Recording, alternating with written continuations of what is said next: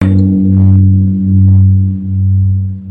Beyond Our Focus. I'm Stefan, this is Amanda, and this is Let's Palaver About Wizard and the Glass, the fourth novel in the Dark Tower saga by Stephen King. We are currently almost half, kind of half, hopefully, no, not quite half. I realized that. We're like 40% of the way through the book, Chapter 7, or Part 2, Chapter 7. I think the reason why we're losing so many leaves on our table as the year goes on is because I keep losing my leaves. Lose your leaves. There's one down here. There's one over there on the book. they're everywhere. You've shredded a few of them. Yeah, I've shredded theirs. I've definitely shredded a few. No, I just, like last night, I had read the chapter, and then when I went to go close the book, I was like, I no idea where the leaf is. It's gone. I keep my leaf pretty well. It just hangs out this pretty well for itself. You've changed leaves, I don't know how many times. No, okay? never. Yes. Not once. I would never. Uh-huh. I've kept this one since we started, the whole time. Every book, same leaf. Mm-hmm. Totally. I really believe you. Yeah. Bring it on, Pinocchio. Oh, yeah. I'll go back to the camera. Okay. You can clearly see here in evidence A. So, chapter 7. Well, this was my notes for chapter 6. That was it. Yeah. Then chapter 7. A lot more notes. So we are on the drop. 3 weeks had passed since the dinner. I don't know why they keep doing this. We do 3 weeks, and then we have a 1 week, and I don't even remember where it ends up. And 3 weeks. I don't even know. So it's 3 weeks. She thinks about 1 week back, like 1 week after the dinner. So 2 weeks ago? Yeah, 2 weeks. So it's 3 weeks ahead, 2 weeks back, and then we go back. Because she's galloping, she thinks back, and then she finishes her gallop, and then life happens.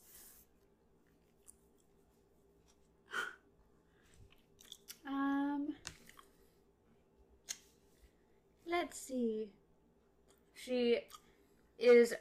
Susan is riding her horse Pylon back or onto the drop, just no holds barred, trying to go as fast as she can, just running away from her own thoughts. And she's wearing her father's shirt, which seems to be a huge deal. Oh. Is it ever? I did realize a very appropriate shirt for this chapter. Bambi! Why? Because it was a kiss between Bambi. Oh. And there's a kiss between Bambi in this book? And whoever the, I don't remember. Flower? Did he name her? No. You know, I don't remember there being a female one in Bambi, but it's been so long since I've seen Bambi. I don't know either. No, because I think, Flower was the skunk. Because he didn't know what a skunk was, so he named it Flower. And then she's like, no, Flower. And then Thumper. Thumper! Yeah. And then Thumper was Thumper.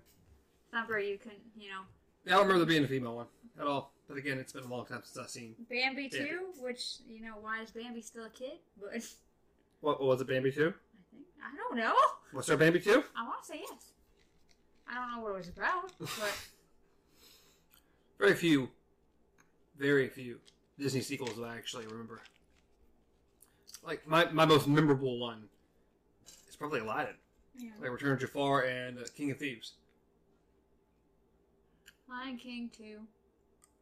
Vaguely remember. Never saw 1.5. I saw it once. And then I didn't see anything after that, I don't think. But I know they had a sequel to a whole bunch of them. All 3. Lady and the Tramp had 2. Scamp's Adventure. Never saw any of that. Down 102 Dalmatians. I might have seen 102 Dalmatians. Little Mermaid 2. Nope. Pocahontas 2. Nope. Cinderella, I think, had a sequel. It's just, they were so obscure. Pocahontas 2 was actually her being in the mainland. Like, yeah, I think I might have seen it once. Might have.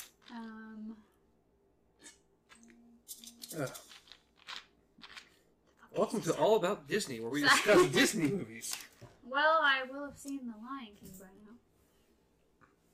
by We both would have. It will happen this weekend. Or last weekend. Last week. Oh, a couple days. It was literally a couple days ago. Okay. For me, it was the Thursday before this Monday. Yeah. I will see. You have to let me know how it is. Mixed things. Mixed. Yes. Anyway, yeah, so anyways, maybe about the has, book. There was a T-shirt involved, I think. She is galloping, and she thinks back to a week after the dinner. Not the diner. No. This is still... This was this morning.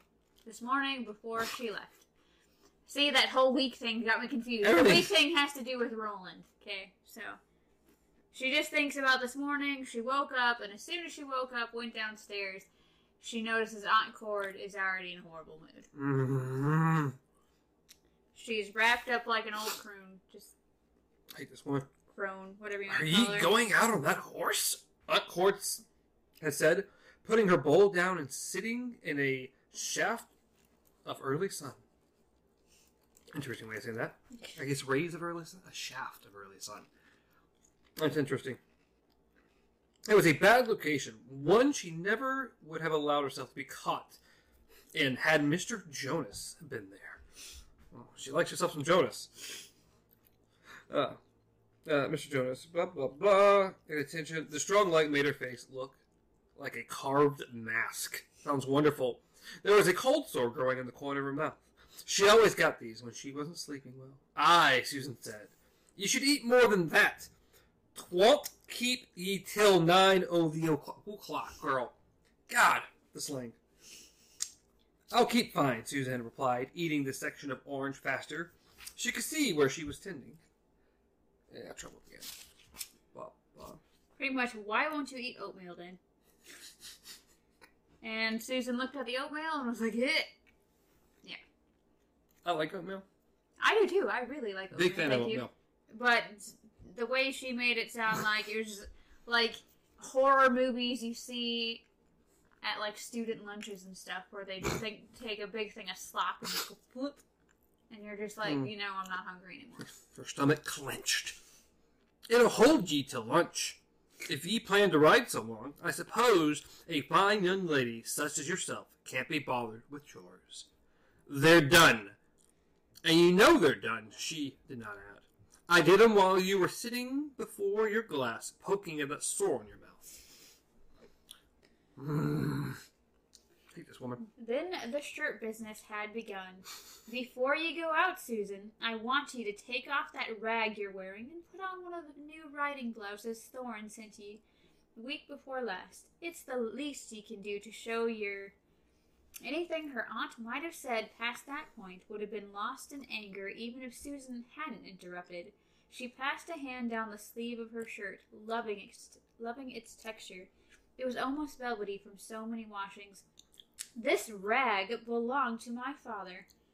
Aye, Pat, Aunt Cord sniffed. It's too big for ye and worn out, and not proper in any case.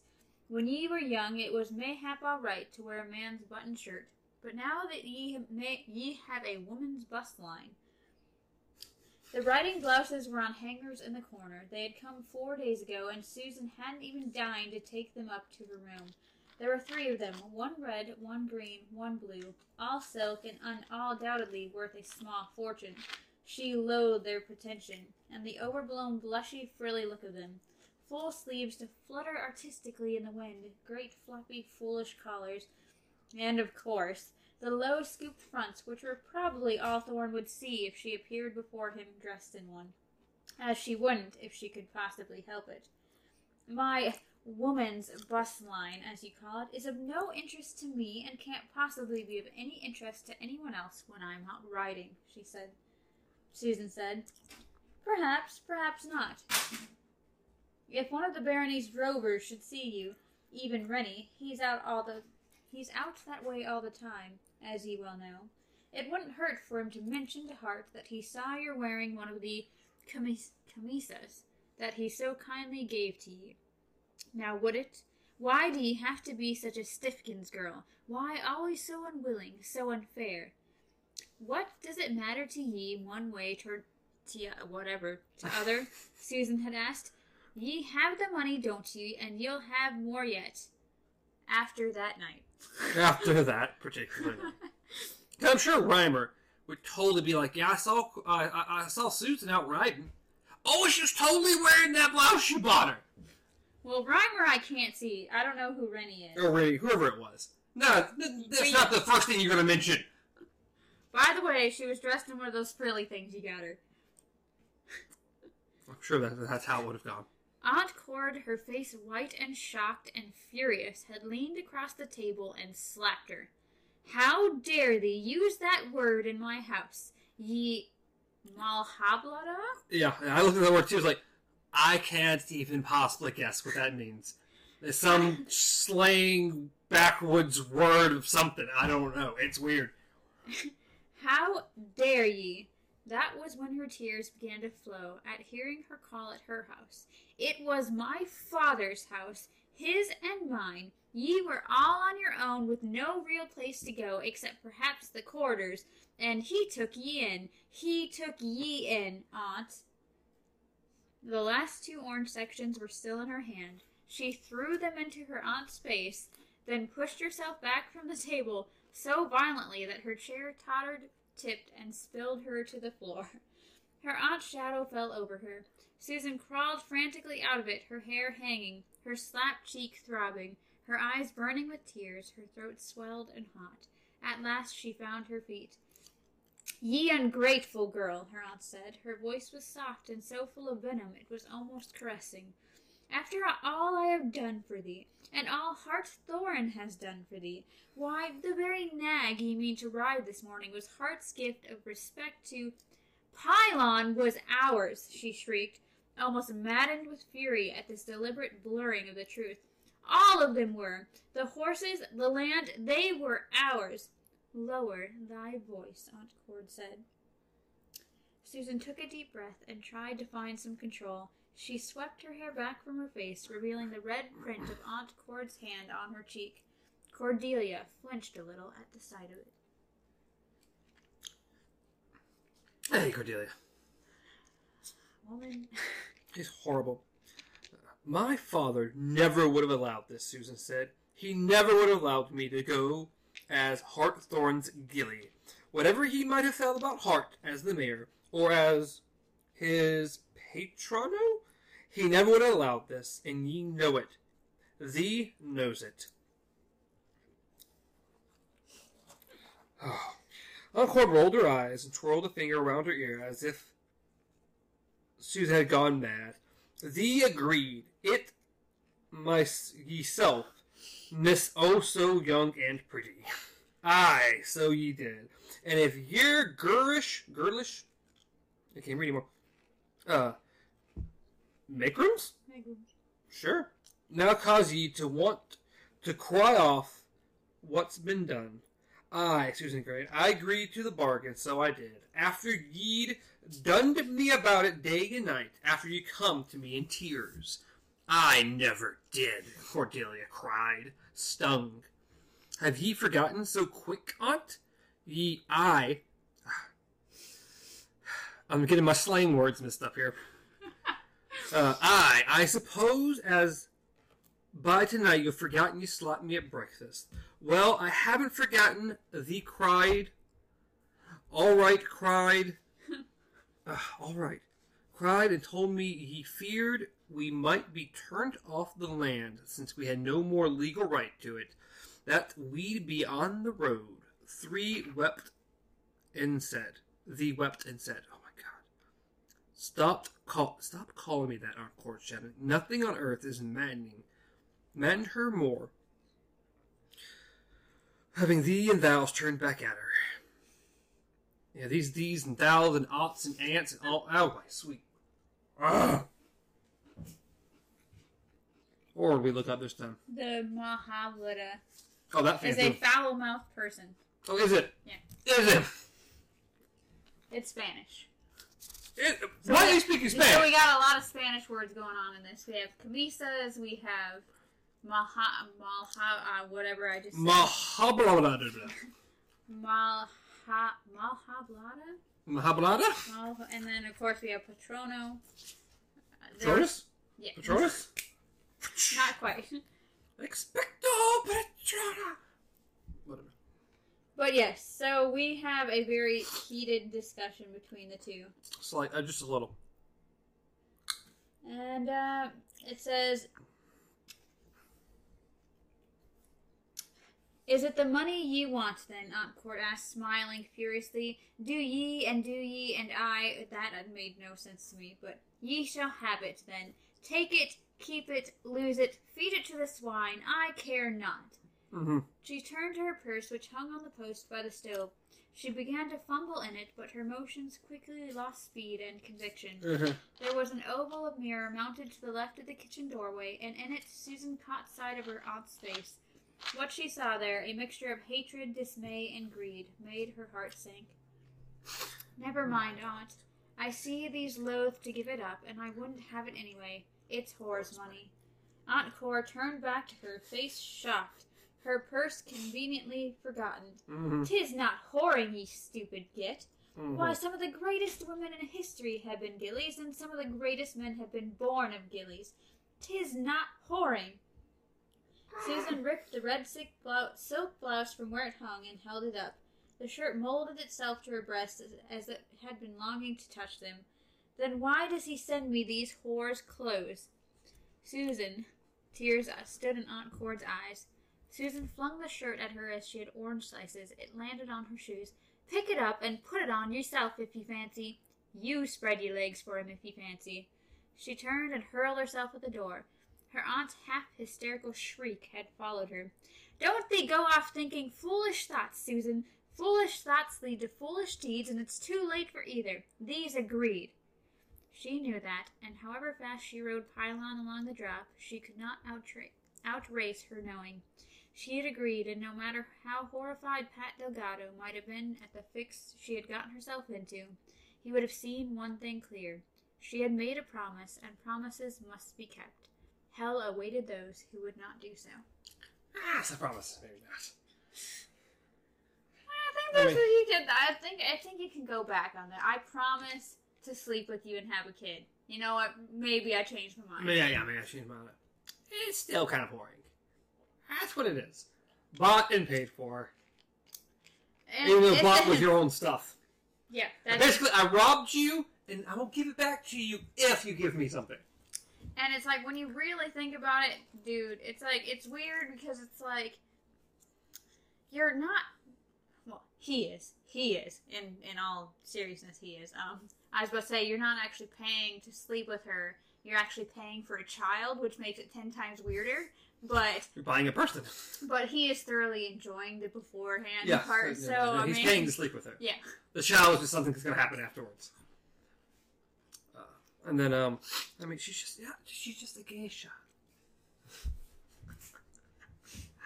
Oh.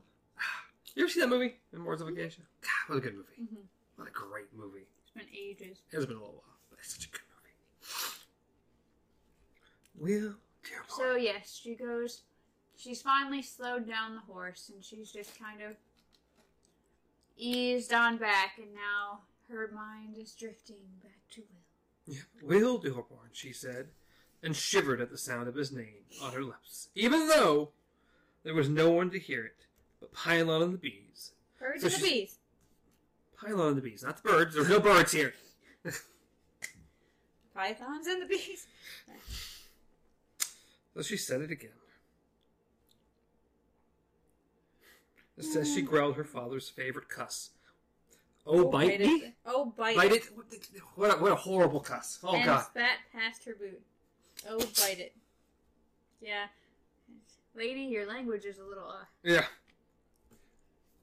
archaic, but... Yeah. Will Dearborn had been responsible for all too much upset in her life these last 3 weeks. Will Dearborn, with his unsettling blue eyes, his dark tumble of hair, and his stiff-necked, judgmental attitude.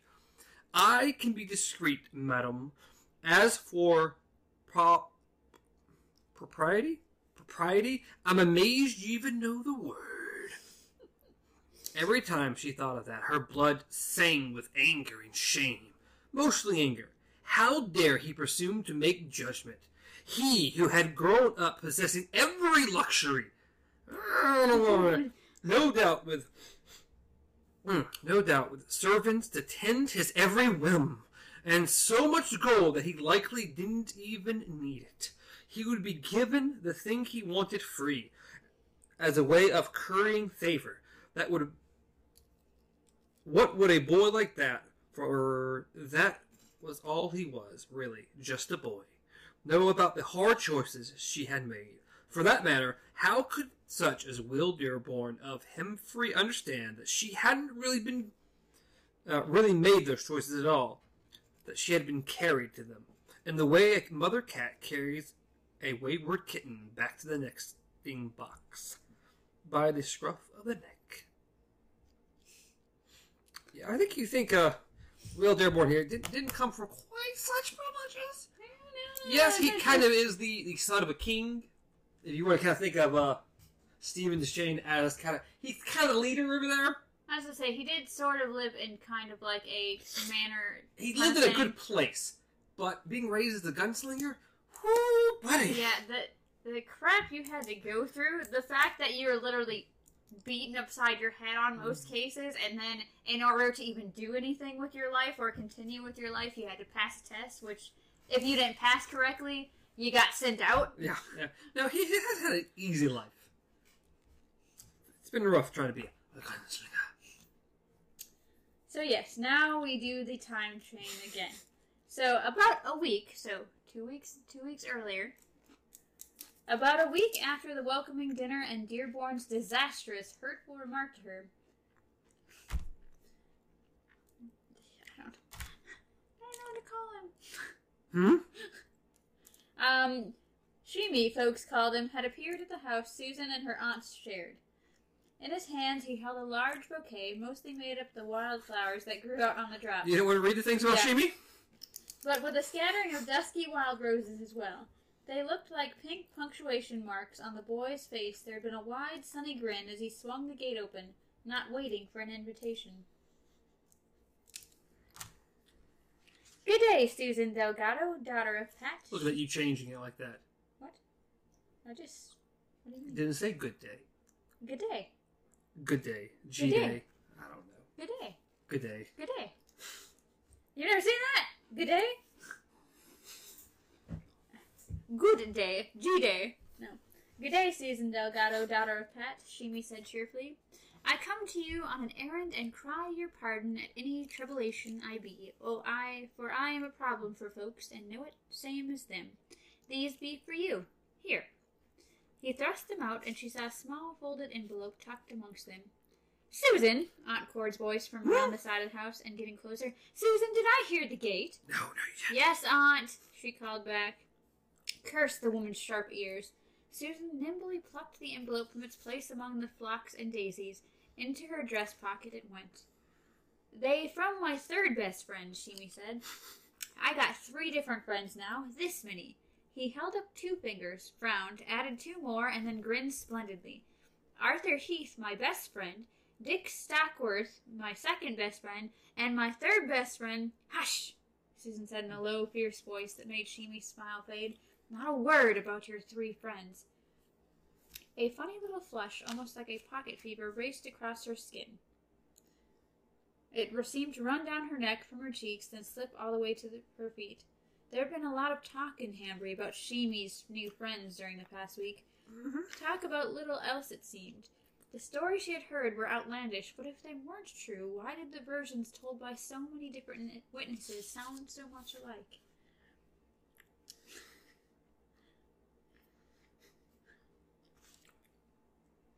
Then Cord swept around the corner. Shimi fell back a step. This woman is frightening. She's terrifying. Looks like it. She has a friggin' mosquito net thing across her face. She's like the Crypt Keeper. Shimi fell back a step at the sight of her. Puzzlement. Where was it? Shimi fell at the sight of her. Puzzlement becoming outright dismay. Her aunt was allergic to bee stings and was presently swaddled from top of her straw. Fun words here. Brera? Um, Teach me your Spanish. all I can think of is a sombrero, the feminine version maybe of sombrero, but I don't know why you would feminize a sombrero, so I would say it's something like a sun hat. And faded garden dress. With me a particularly strong, light and airy shade. Added a final touch. I don't care about her costume. She saw the bouquet and bore down on it. Shears raised. When she reached her niche, she slid the scissors into the loop of her belt. Almost reluctantly, it seemed to herself, I don't care about all this. Who sent those? I don't know, Aunt, Susan said, much more calmly than she felt. This is the young man from the inn. Inn? And Court snorted. He doesn't seem to know who sent them, Susan cried on. If only she could get him out of here. Well, I suppose you'd say he's a fool, yes. I know that, Uncord. Cast Susan a brief, irritated look, then bent her attention on Shimi. Talking with her gloved hand upon her knees, shouting directly into his face, she asked, "Who sent these flowers, young man?" It's like in any movie or show ever, when someone says, this person is deaf, this person is blind, this person is old, this person is just slow or disabled in any way, suddenly they're yelling at the person. And he's like, especially blind, when they're like, can you tell me where you can... I'm blind, I'm not deaf. I was like, oh, okay, my bad. Said on my eyes, I'm still perfectly capable of doing everything here. I can hear you perfectly fine. Was it perhaps someone from Seafront? From Mayor Thorns? Tell me, and I'll give you a penny! Susan's heart sank. Sure he would tell. He now have the wit to understand he'd be getting her into trouble. Will, too, likely. But Shimi only shook his head. Don't remember. I guess an empty head sigh, so I do. Stanley says I a bugwit. His grin shone out again. A splendid thing full of white, even teeth. Aunt Cordelia answered with a grimace. Oh, foo. Be gone, then. Straight back to town, you. Don't be hanging around hoping for a goose feather. For a boy who can't remember deserves not so much as a penny. And don't you come back here again, no matter who wants you to carry flowers for the young Sai. Do you hear me? Shimi had nodded energetically. Then, Sai? Glowed at him. Glowered. She glowered. What? Just glared. Glared? Why can't we say glared? Why would we say glowered? No one else trying to say growled and then glowed. And I'm like, I don't know, what is this word? Glowered? I lost where I'm at. Why you all wrapped up in cobwebby, Sai? Get out of here, you evening cold. She's in her bee suit over here. Yeah. Shimi jumped back from her in alarm. When she was sure he was headed back to downtown, High Street, toward town, head back down the High Street toward town, and had no intention of returning to their gate and hanging about in hopes of a tip, Aunt Cord had turned to Susan. Get those in some water before they wilt, Miss Oh So Young and Pretty, and don't go moony about wondering who your secret admirer might be. Then Aunt Cord had smiled, a real smile. What hurt Susan the most, confused her the most, was that her aunt was no cradle-story ogre, no witch like Rhea the Coos. There is no monster here, only a maiden lady with some few special pretensions, a love of gold and silver, and a fear of being turned out, penniless, into the world. For folks such as I, Susie Pye, she said, speaking with a terrible heavy kindness, 'tis best to stick to our housework and leave dreams to them as can afford them.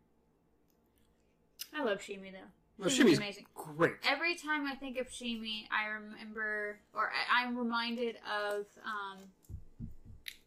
Duddits from Dreamcatcher. I don't think I've seen Dreamcatcher. Oh, okay. But he was pretty much, he's just like Shimi, but he has a lunchbox that has Scooby-Doo on it, and he goes, I Duddits. And so that kind of becomes the group's little catchphrase is like that. Yeah, I've never seen this. I've got nothing on that. No. Dreamcatcher was really good too. I like the book too. But anyways, she had been sure the flowers were from Will, and she was right. His note was written in a hand which was clear and passing fair. Dear Susan Delgado, I spoke out of turn the other night, and I cry your pardon. May I see you and speak to you? It must be private. This is a matter of importance. If you will see me, get a message to the boy who brings this. He is safe. Will Dearborn. A matter of importance. Underlined. She felt a strong desire to know what was so important to him, and cautioned herself against doing anything foolish. Perhaps he was smitten with her, and if so, whose fault was that? Who had talked to him, ridden his horse, showed him her legs in a flashy carnival dismount? Who had put her hands on his shoulders and kissed him? Yes, she has given him every reason in the world to like her. Yet she had wanted to see him, and knew in her deepest heart that she was ready to set her anger at him aside. But there was the promise she had made, the wretched promise. She couldn't sleep. Yep. Tosses back and forth. Finally just gets up and writes a note. I may not see you. 'Twould not be proper. 'Twould not. Twould. 'Twould. What a solid word there. 'Twould You know, not. I think just for an entire week, I'm just going to talk like these guys, even with customers. Good luck trying to remember how to talk like these people. I'll practice it a couple times, and then just I and E and E and ooh and twid and blah blah blah blah whatever that was. all the customers that come in, I'll just start talking like this to them. I think they're gonna think you're a lot like Shimi at that point. It said. How many did you say you wanted? You wanted 2? 2? You sure? Okay, I'll go get 2. Hello, Susan Delgado, from out there by the edge of town, he said companionably. It's a good day, I wish you, Si. He bowed in amusing imitation of the inner Berenice bow favored by his 3 new friends. Smiling, she dropped him a bit of a curtsy. Wearing jeans, she had to pretend at the skirt-holding part. But women and mages got used to curtsying in pretend skirts. See my flower, Si? He asked, and pointed toward the unpainted side of the rest. What she saw touched her deeply, a line of mixed blue and white silk flowers growing along the base of the building. They looked both brave and pathetic, fluttering there in the faint morning breeze with the bald, turd-littered yard before them and the splintery public house behind them. Did you grow those, Shimi? Aye, so I did, and Mr. Arthur Heath of Gilead has promised me yellow ones. I have never seen yellow silk flowers. No-y, no, me neither. But Mr. Arthur Heath says that they have 'em in Gilead. He looked at Susan solemnly, the shovel held in his hands as a soldier would hold a gun or spear at port arms. Mr. Arthur Heath saved my life. I'd do anything for him. Would you, Shimi? She asked, touched. Also, he has a lookout. It's a bird's head, and when he talks to it, tendy pretend. Do I laugh? Aye, fit to split. She looked around again to make sure no one was watching, save for the carved totems across the street, then removed her note, folded small, from her jean pockets. Would you give this to Mr. Dearborn for me? He's also your friend, is he not? Will? Aye! He took the note and put it carefully into his own pocket. And tell no one. Shh, he had agreed, and put a finger to his lips. His eyes had been amusingly round beneath the ridiculous pink lady straw he wore. Like when I brought you the flowers, Hushaboo. That's right, Hushaboo. Fare you well, Shimi. And you, Susan Delgado. He went back to his cleanup operations. And then a lot of thinking about Will. Yeah. A lot of thinking about Will. Like, first kind of got freaked out because Reynolds just happened to be there and was like, please don't tell me you saw me. Please don't tell me you saw me. Like a lot of thinking. And then she finally decides she thought she needed to see Will Dearborn once more. If only to give her innate practicality a chance to reset itself. She needed to see him at his right size instead of the one in her mind that created the one her mind had created for him in her warm thoughts and warmer dreams. Once that was done, she could get on with her life and do what was needed.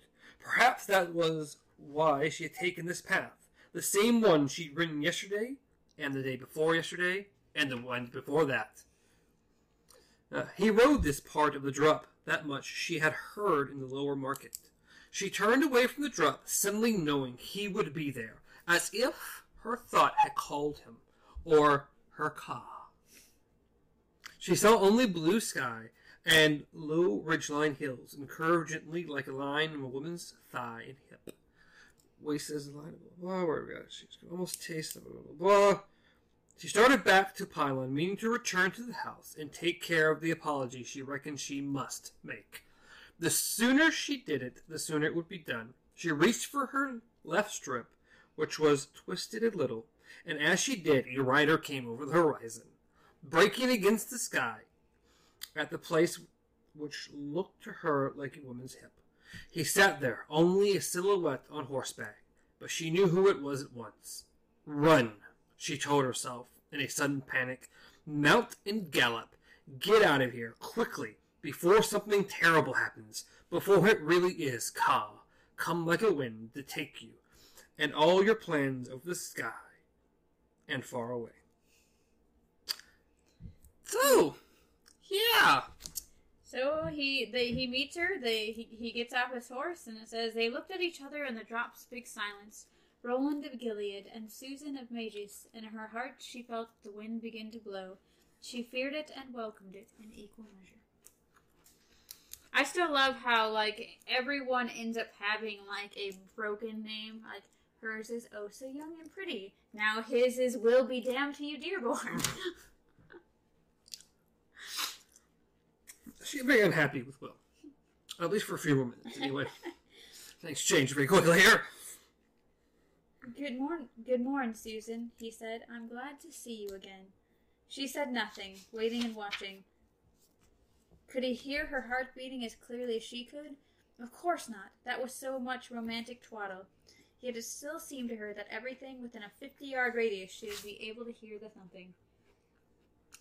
Will took a step forward. She took a step back, looking at him mistrustfully.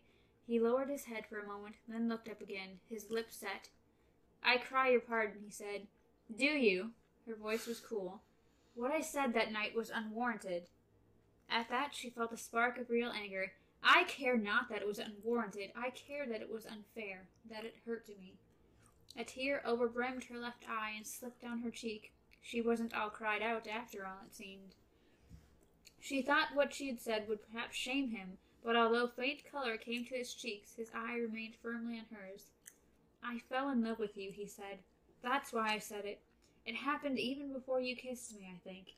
She laughed at that, but the simplicity with which he had spoken made her laughter sound false in her own ears. Tenny. Mr. Dearborn, Will, please. Mr. Dearborn! Mr. Dearborn, she said patiently as a teacher working with a dull student. The idea is ridiculous. On the basis of one single meeting, one single kiss, a sister's kiss? Now she was the one who was blushing, but she hurried on. Such things happen in stories, but in real life, I think not. But his eyes never left hers, and in them she saw some of Roland's truth, the deep romance of his nature, buried like a fabulous streak of alien metal in the granite of his practicality. He accepted love as a fact rather than a flower, and it rendered her genial contempt powerless over both of them. I cry your pardon, he repeated. There was kind of a brute stubbornness in him. It exasperated her, amused her, and appalled her, all at the same time. I don't ask you to return my love. That's not why I spoke. You told me your affairs were complicated. Now his eyes did leave hers, and he looked off toward the drop. He even laughed a little. I called him a bit of a fool, didn't I? See your face. So who's the fool after all? She smiled, couldn't help it. Ye also said ye'd heard he was fond of strong drink and berry girls. Roland hit his forehead with the heel of his hand. If his friend Arthur Heath had done that, she would have taken it as deliberate comic gesture. Not with Will. She had an idea. He wasn't much for comedy. Let's roll. That's rolling. Silence between them again, this time not so uncomfortable. If we were horses, all this would be much easier, she thought, and almost giggled. Mr. Dearborn, you understand that I have agreed to an arrangement? Aye, he smiled when she raised her eyebrows in surprise. It's not mockery, but the dialect. It just seeps in. Who told you of my business? The mayor's sister. Coral. Yeah, the Coral. She's not a very nice lady either. No, but it's funny because she just said that, and she supposed there were others who could have explained her situation even more crudely. Not many. Eldridge Jonas, for one. Rhea Bacchus, for another. Holy shit. Coral didn't explain it very nicely. I don't know if we could have explained it more unnicely. I don't think I want to know how Rhea would have done it. That old witch. I mean, she just said, oh yeah, that's the mayor's whore. That's pretty much what Coral said. I mean, can we get more crude than that? So if you understand, and if you don't ask me to return your whatever it is you think you feel, why are we talking? What do you seek me out? I think it makes you passing uncomfortable. Yes, he said, and then as if stating a simple fact, it makes me uncomfortable, all right. I can barely look at you and keep my head. Then mayhap it'd be best not to look, not to speak, not to think. Her voice was both sharp and a little shaky. How could he have the courage to say such things, to state them straight out and starry-eyed like that? Why do you send me the bouquet and that note? Are you not aware of the trouble you could have gotten me into? If ye knew my aunt, she's already spoken to me about ye, and if she knew about the note or saw us together out here... She looked around, verifying that they were still unobserved.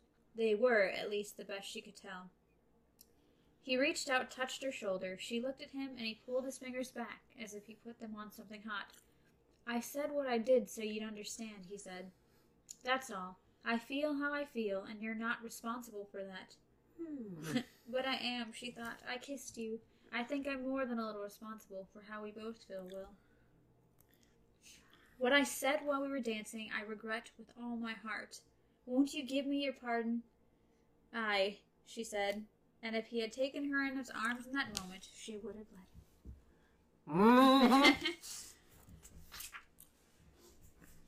him. And then the horse. Then the horses. And then after they get formal greetings. Call me Susan, for the love of God. Only if you call me Will. Only if you call me Roland.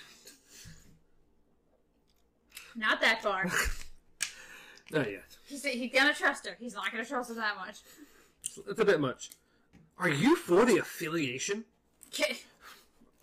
She looked at him flabbergasted. I love you. Are you for my people? Yeah, pretty much. It was the last question in the world she had expected. But he was looking at her seriously. I'd expect ye and your friends to count the cows and the guns and the spears and the boats and the... You know, who knows what else, she thought, but I didn't think you would count the affiliation supporters. Ah! We want to know how many of you are. Yeah, pretty much. That's the old people themselves, whole thing there. I know we have the friendly folk in my parts of the world. Still, do you? Yes, or blah, blah.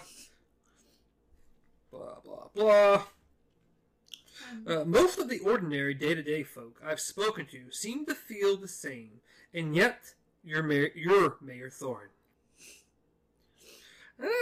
He's not my Mayor Thorne, she said, more sharply than she had intended. And yet, the Barony's Mayor Thorne has given us every help we could have asked for, and some we haven't. I have only to snap my fingers and Kimbri Reimer stand before me. Then don't snap them. We don't need it right here, right now. This is bad. We don't need that. I don't even know if you're being literal. If you have some kind of voodoo magic thing going on, probably just don't. Just don't do it. The townsfolk, the fisherfolk, the farmers, the cowboys, they all speak well of the affiliation, but distantly. Yet the mayor, his counselor, and the member of the Horsemen's Association, Lenny, and Garber, and that lot, you know them, she said shortly. Oh, I know them. They're absolutely enthusiastic in their support. Mention the affiliation to the Sheriff Avery, and he all but dances. In every ranch parlor we've offered a drink, were offered a drink from an eld commemorative cup, it seems. A drink of what? She asked, a trifle rushly? Roguishly. Beer, ale, gaff, also wine, whiskey, and pittybone. I have no idea what whatever that is. He said, not responding to her smile. It's almost as if they wish to break our vow. Does that strike you as strange? A little, or just as Hambry hospitality.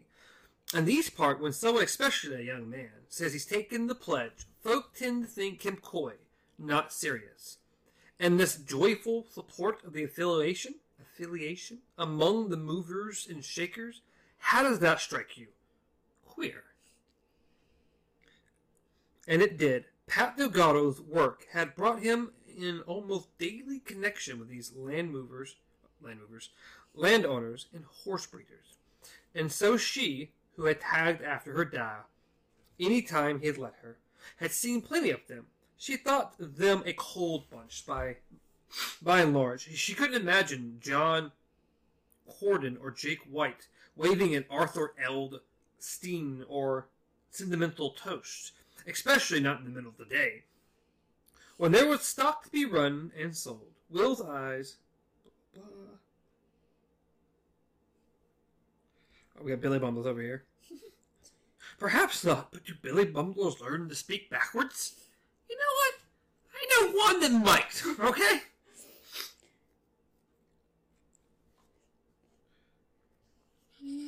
Okay, it says... What's interesting here? I suppose not. No more than cats change their spots, as we say, and Mayor Thorne doesn't speak of such as us, me and my friends, to you when you two are alone? Or is that a question beyond what I have a right to ask? I suppose it is. I care not about that. I understand little of propriety, as some have been good enough to point out. But she didn't care as much for his downcast look and flush of embarrassment as she expected. She knew girls who liked to tease as well as flirt, and to tease hard, some of them, but it seemed she had no taste for it. I'm not alone with him in any case. And then, of course, she thinks back to his whole groping session that he had.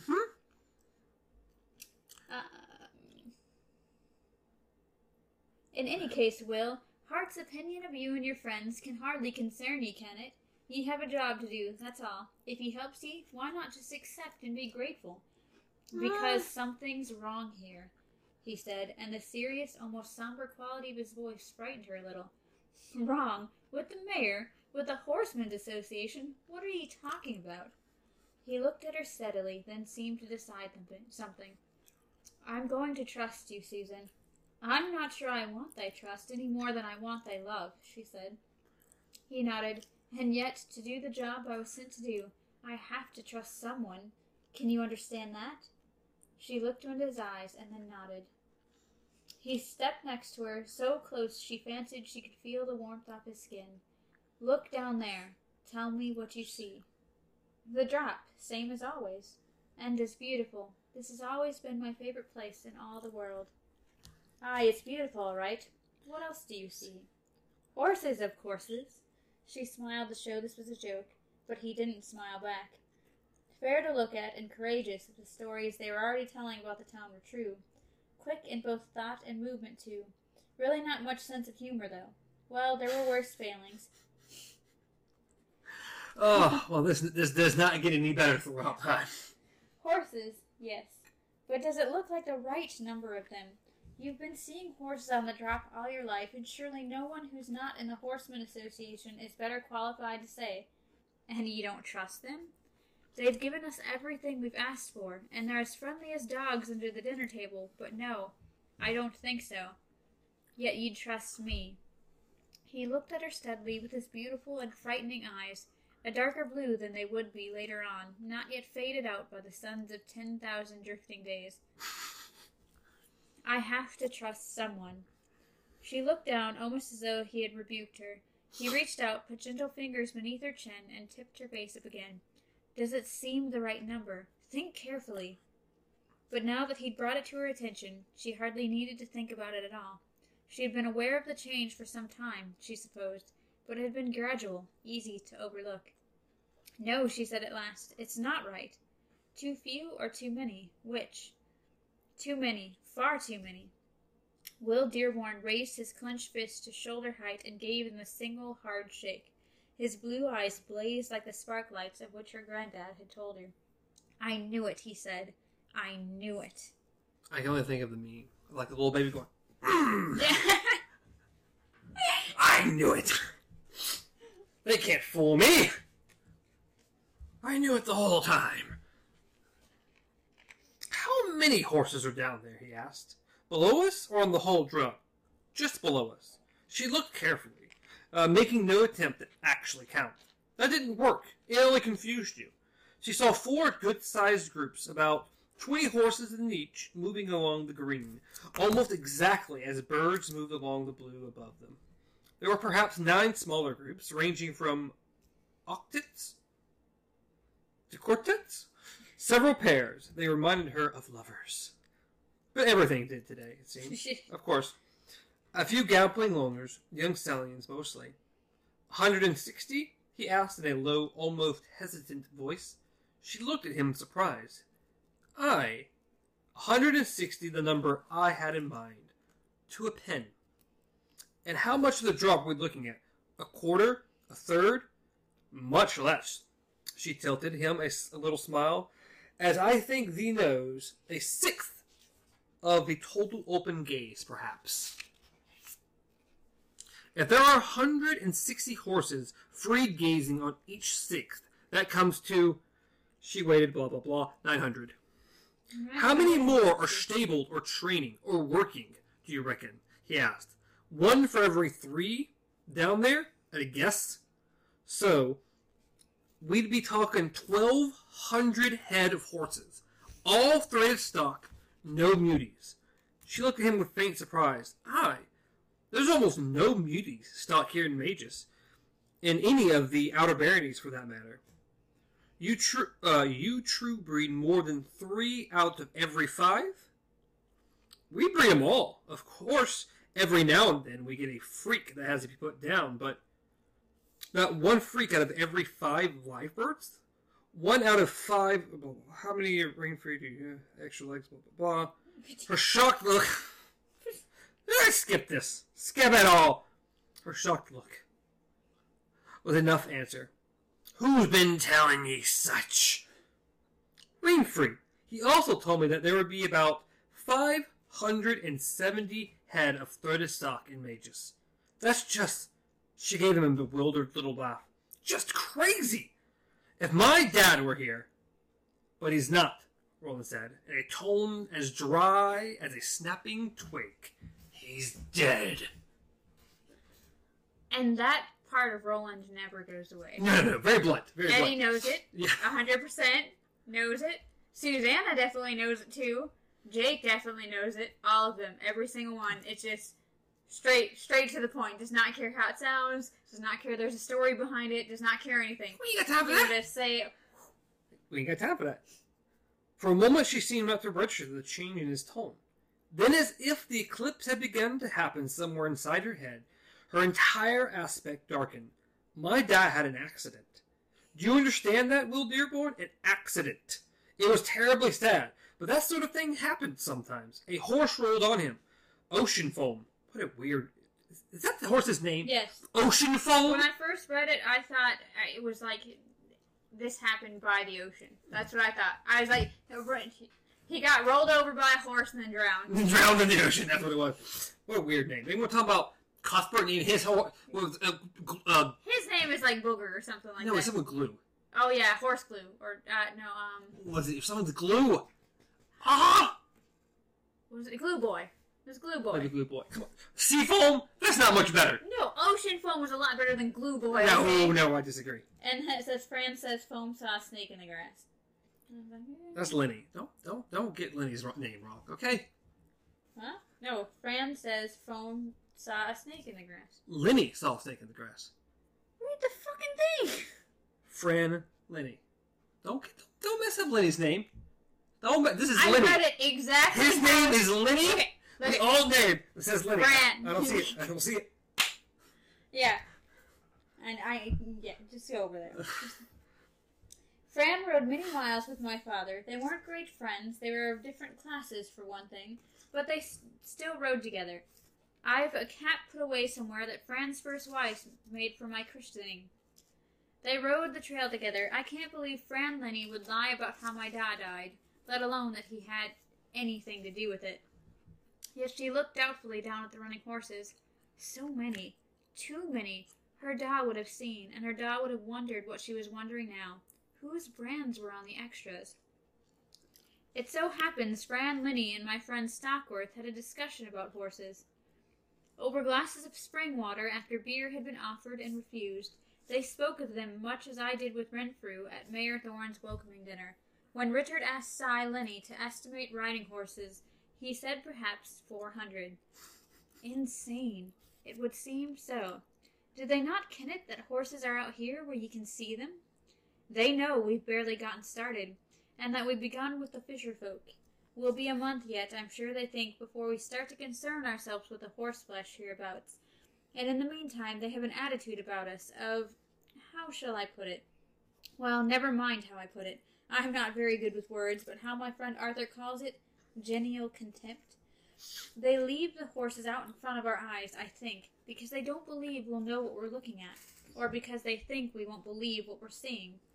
I'm very glad I found you out here. Just so I could give you a more accurate horse count? Is that the only reason? But he will get around to counting the horses eventually, I mean. That must surely be on the affiliation's main needs.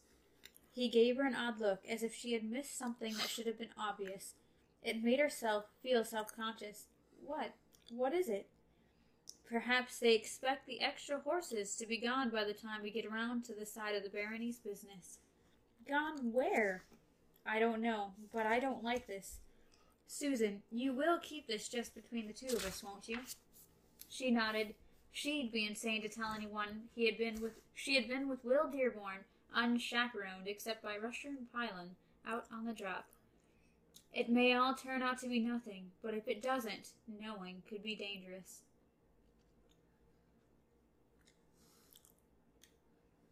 Yep. And this is what happens. Oh, God. Okay. So, the first thing we find out is that Roland's getting all teary-eyed. He has officially gotten teary-eyed. Okay. Roland has hit his emotional boyhood.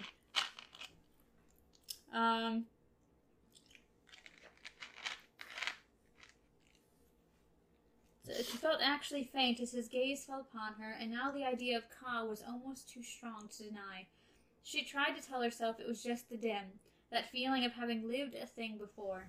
But it wasn't the dim. It was a sense of finding a road one had been searching for all along. There's something else I want to say. I don't like returning to where we started, but I must. No, she said faintly. That's closed, surely. I told you that I loved you, and that I was jealous, he said, and for the first time his voice had unanchored a little, wavering in his throat. She was alarmed to see that there were tears standing in his eyes. There was more, something more. Will, I don't want to... She turned blindly for her horse. He took her shoulder and turned her back. Blah, blah, blah, blah. You miss your father, Susan. Aye, she whispered, with all my heart. I miss my mother the same. He held her by both shoulders now, one eye overbrimmed, one tear drew a silver line down his cheek. Is she dead? No, but something happened about her. To her. How can I talk about when I don't even know how to think about it? In a way, she did die for me. Will, that's terrible. The last time I saw her, she looked at me in a way that will haunt me to my grave. Shame and love and hope, all of them bound up together. Shame at what I'd seen and knew about her. Hope, maybe, that I'd understand and forgive. The night of the party, toward the end of the meal, Reimer said something funny. You all laughed. I don't like him. I think he's a schemer and a conniver. You all laughed, and I happened to look down toward the end of the table, toward Olive Thorne, and for a moment, only a moment, I thought she was my mother. The expression was the same, you see, the same one I saw on the morning when I opened the wrong door at the wrong time, and came upon my mother and her... Stop it, she cried. Inside her, everything was suddenly in motion. All the mooring lines and buckles and clamps she'd been using to hold herself together seemed to melt at once. Stop it, just stop it. I can't listen to you talk about her. I'm so ashamed, she said. I'm so ashamed and so frightened, and I'm sorry. I've forgotten my father's face, and I'll never be able to find it again, she wanted to say, but she didn't have to say anything. He stopped her mouth with his kisses. And there we go. There we go. And that page, and this page, and most of this page is all that. So yes, they kissed so much that her lips started bleeding. No, somebody bit somebody in the process here. Says, no more, she said in a trembling voice. No more. Please, if you really do love me, don't let me dishonor myself. I've made a promise. Anything might come later. After that promise was fulfilled, I suppose if you still wanted me. I would wait forever, he said calmly, and do anything for you but stand away and watch you go with another man. Then if you love me, go away from me. Please, Will. Another kiss, and then another lovely makeout session. I'd not hurt Olive Thorne for the world, she whispered in his ear. No more than I'd hurt thee, Will. I didn't understand, and now 'tis too late to be put right. But thank you for not taking what you could, and I'll remember you always, how it was to be kissed by you. It's the best thing that ever happened to me, I think. Like heaven and earth all wrapped up together. I'll remember too.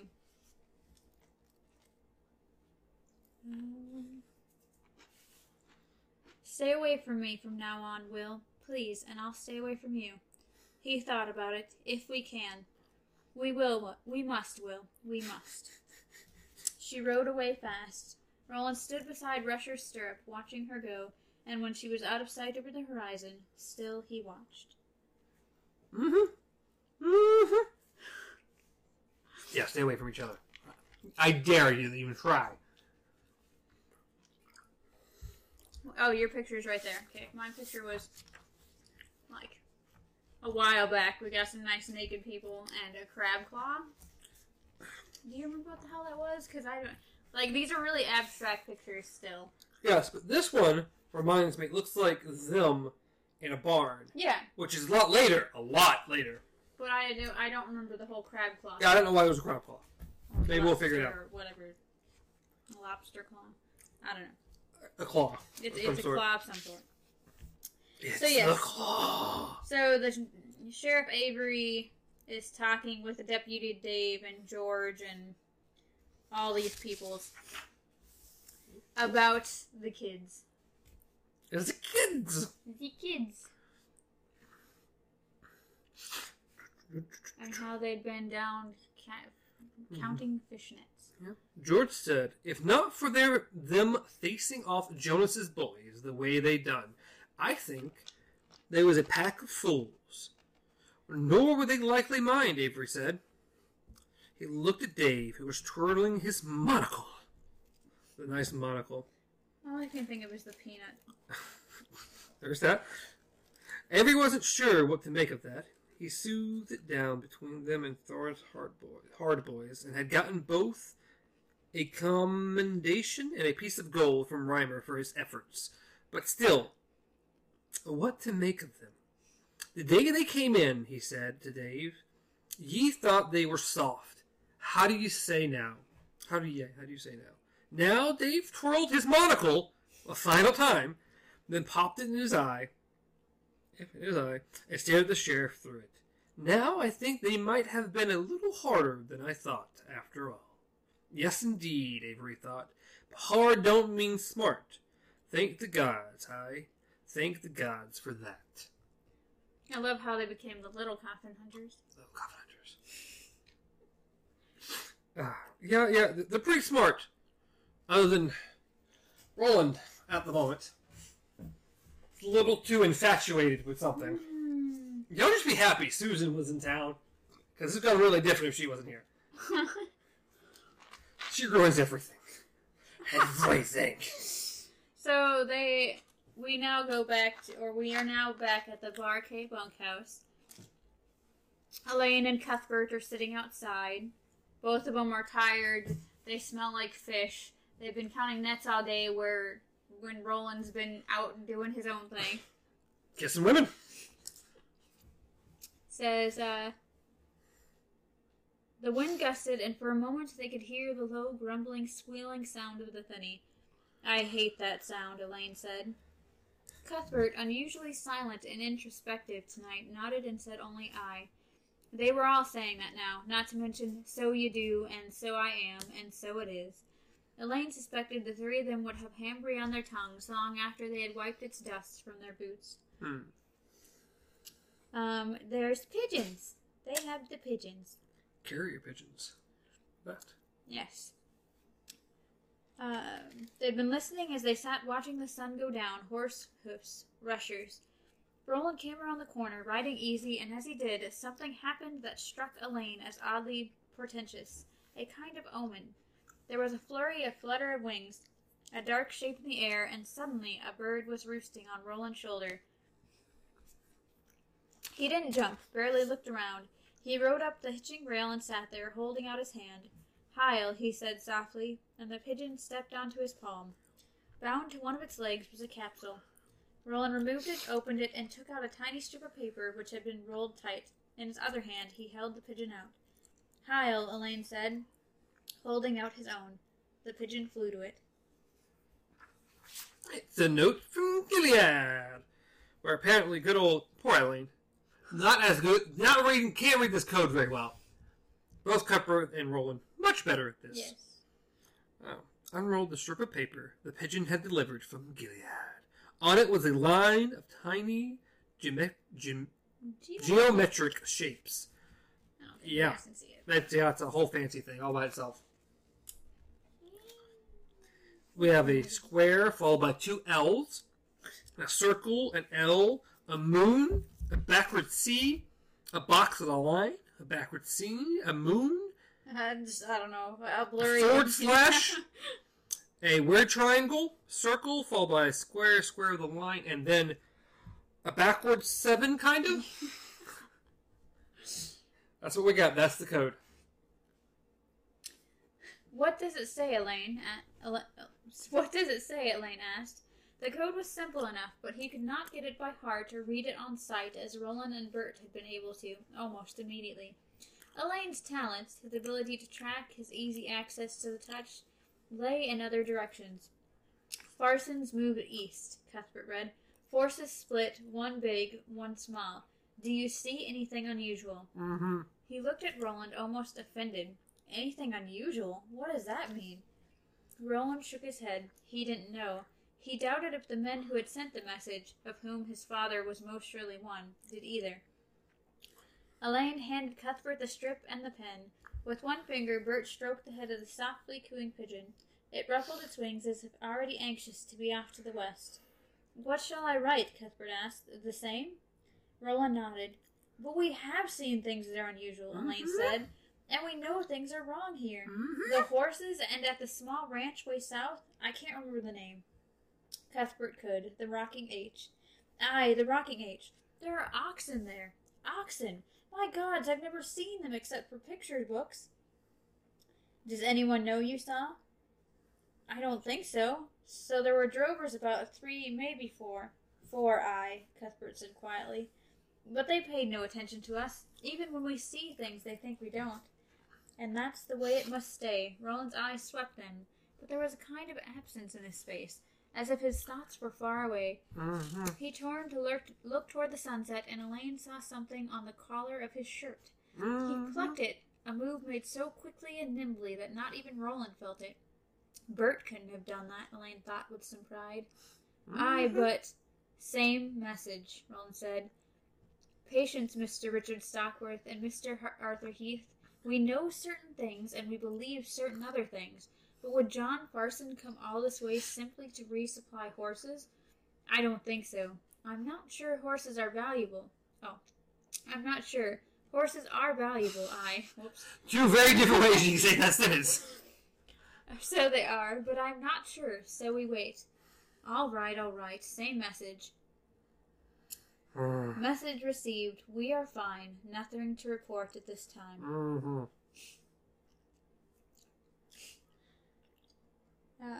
Roland? Oh, it says, The dreamy expression was still on his face. Elaine found himself wondering if Roland had made the right decision this evening. He had never in his life had such a thought, nor expected to have one. Roland.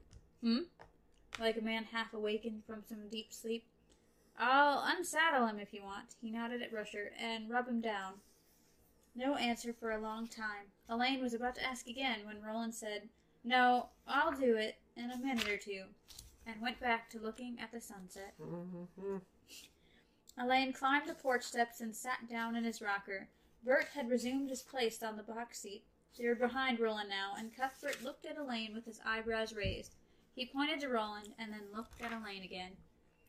Elaine passed over what he had plucked from Roland's collar, although it was almost too fine to be seen in this light. Cuthbert's eyes were Gunslinger's eyes, and he took it easily, with no fumbling. It was a long strand of hair, the color of spun gold.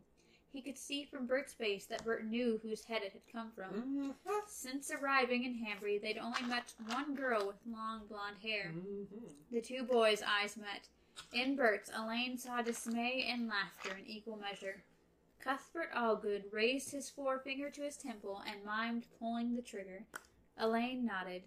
Sitting on the steps with his back to them, Roland looked toward the dying sunset with dreaming eyes. Sitting on the step with his eyes. Yeah, so you can sit on your eyes, it's fine. It's all good. Alright, well that ends the 7th chapter. Moving on to the 8th chapter, Beneath the Peddler's Moon. How long This are we one's looking at? much longer. It's Oh, about Jesus. 42, 43 pages. What? Maybe I skipped. I was like, whoa. I went too far. I did. I just did. I just went a little bit, and I just saw 10. Yeah. So I just assumed they kept going. Apparently, there's a middle in here. I lied. Completely lied. 278. It's 15 pages. If. Not even. Not even. It's like 13 pages. You're like, it is 40 pages. Okay. Well, it's not as long. We'll be going to chapter 9, called Sitgo.